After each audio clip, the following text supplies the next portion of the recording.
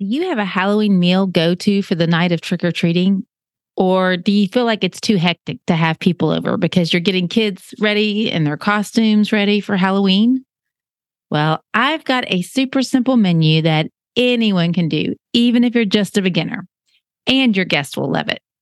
So stay tuned for all the details here on the 49th episode of the Happy Hostess podcast. First, I want to give a big thank you to one of my listeners that gave a 5-star review last week. Wilman9, she titled Double Tuesday Joy and said, "What a wonderful surprise this morning to hear my favorite podcast hostess interview a dear friend. I look forward to listening to Christy every Tuesday because she always adds a nugget of wisdom to entertaining. This Tuesday was a bonus because Dwayne joined her and shared his secret to effortless decorating and entertaining. My house would not be a place of comfort if it wasn't for Dwayne and the boys at the house." Goodness, Woman 9, I hardly know what to say for your kind words. Thank you so much. I'm assuming you're from Lexington, so message me on Instagram. I'd love to connect with you. Your review helps others find the podcast and grow the community, so I am very grateful for every single one. So please let the 5-star reviews keep coming. Now, I am so glad that you're here today, as I'm going to share with you a menu that I make almost every Halloween or whatever night has been designated for trick-or-treating this year. When I find something that works for a holiday, I tend to stick with it, and that especially goes for a menu.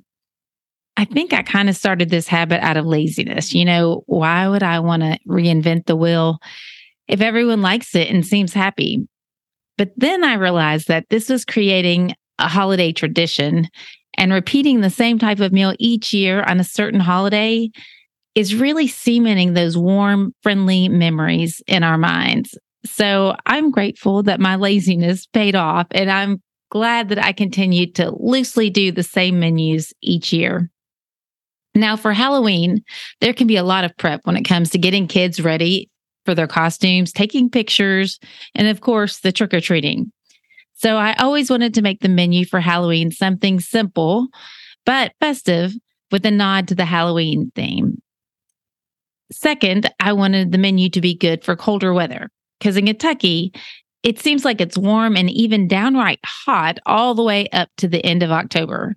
And then October 31st would come and bam, it is cold and windy. So of course the kids would get dressed up in their cute costumes, and then it would get freezing cold that night, and they would need a heavy jacket for the first time all year and cover up their adorable costumes. And third, we always invited people over to go trick-or-treating with us, either my parents or friends and their children. So I always wanted something that is adult and child friendly. Now, my children are grown, with my youngest being 18, and sadly, there is no trick-or-treating or costumes unless we're having a Halloween party. But the kids usually come over still for the same Halloween meal while we answer the door for the trick-or-treaters. One way to keep the meal simple and easy to prepare is by not making too many dishes. That meant I would usually only do 2 different appetizers, and I do tend to switch up the appetizers just a bit. Usually I would do one as a cheese ball of some sort, and I wanted it to be festive. I've done cheese balls that look like little goblins or a pumpkin, and more recently I've done the Halloween themed charcuterie boards. But whatever I chose, it was always fun to kind of start off with that nod to the Halloween theme.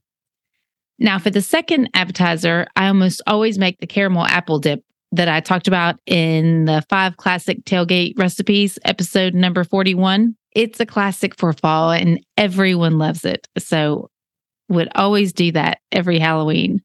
Now that covers the appetizers, and we can get on to the main course.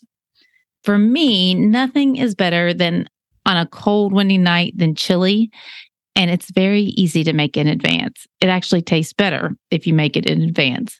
So I make 1 pot of regular chili, usually the Pioneer Woman's recipe, and then another pot of white chicken chili, which is my own recipe. I'll link both of those in the show notes for you.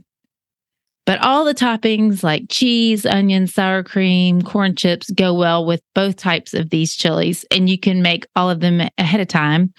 And it's easy to reheat the chili on the stove.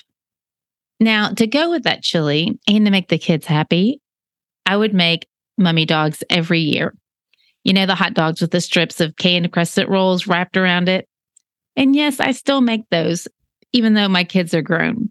They are easy to prepare and they don't take long at all in the oven. And it's just kind of a tradition, so we have to have them.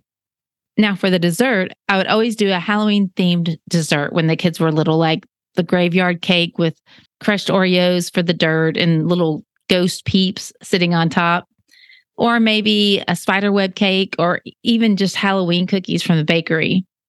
And now that the kids are older, sometimes I'll even forgo the dessert because we usually end up eating all the leftover Halloween candy anyway, and that is plenty of sugar.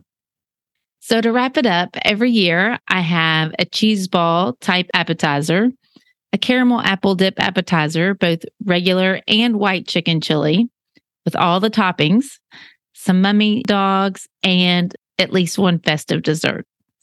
Always keeping in mind that the menu should be something good for a cold night, both adult and child friendly, and of course, dishes that can be made well in advance so that we can enjoy all the Halloween festivities. I'll link recipe in the show notes for you so you can find anything that you want to try. Do you have anything in particular that you make for Halloween? I'd love to hear your Halloween traditions. Let me know over on Instagram. I just love hearing from you all. Thanks for listening and bye for now. Thank you for joining us for this episode of the Happy Hostess podcast. If you enjoyed it, please subscribe, rate, and review it on your podcast app. It would mean the world to me. If you need links for anything mentioned during this episode, head over to happyhostesscollective.com and you'll find them in the show notes.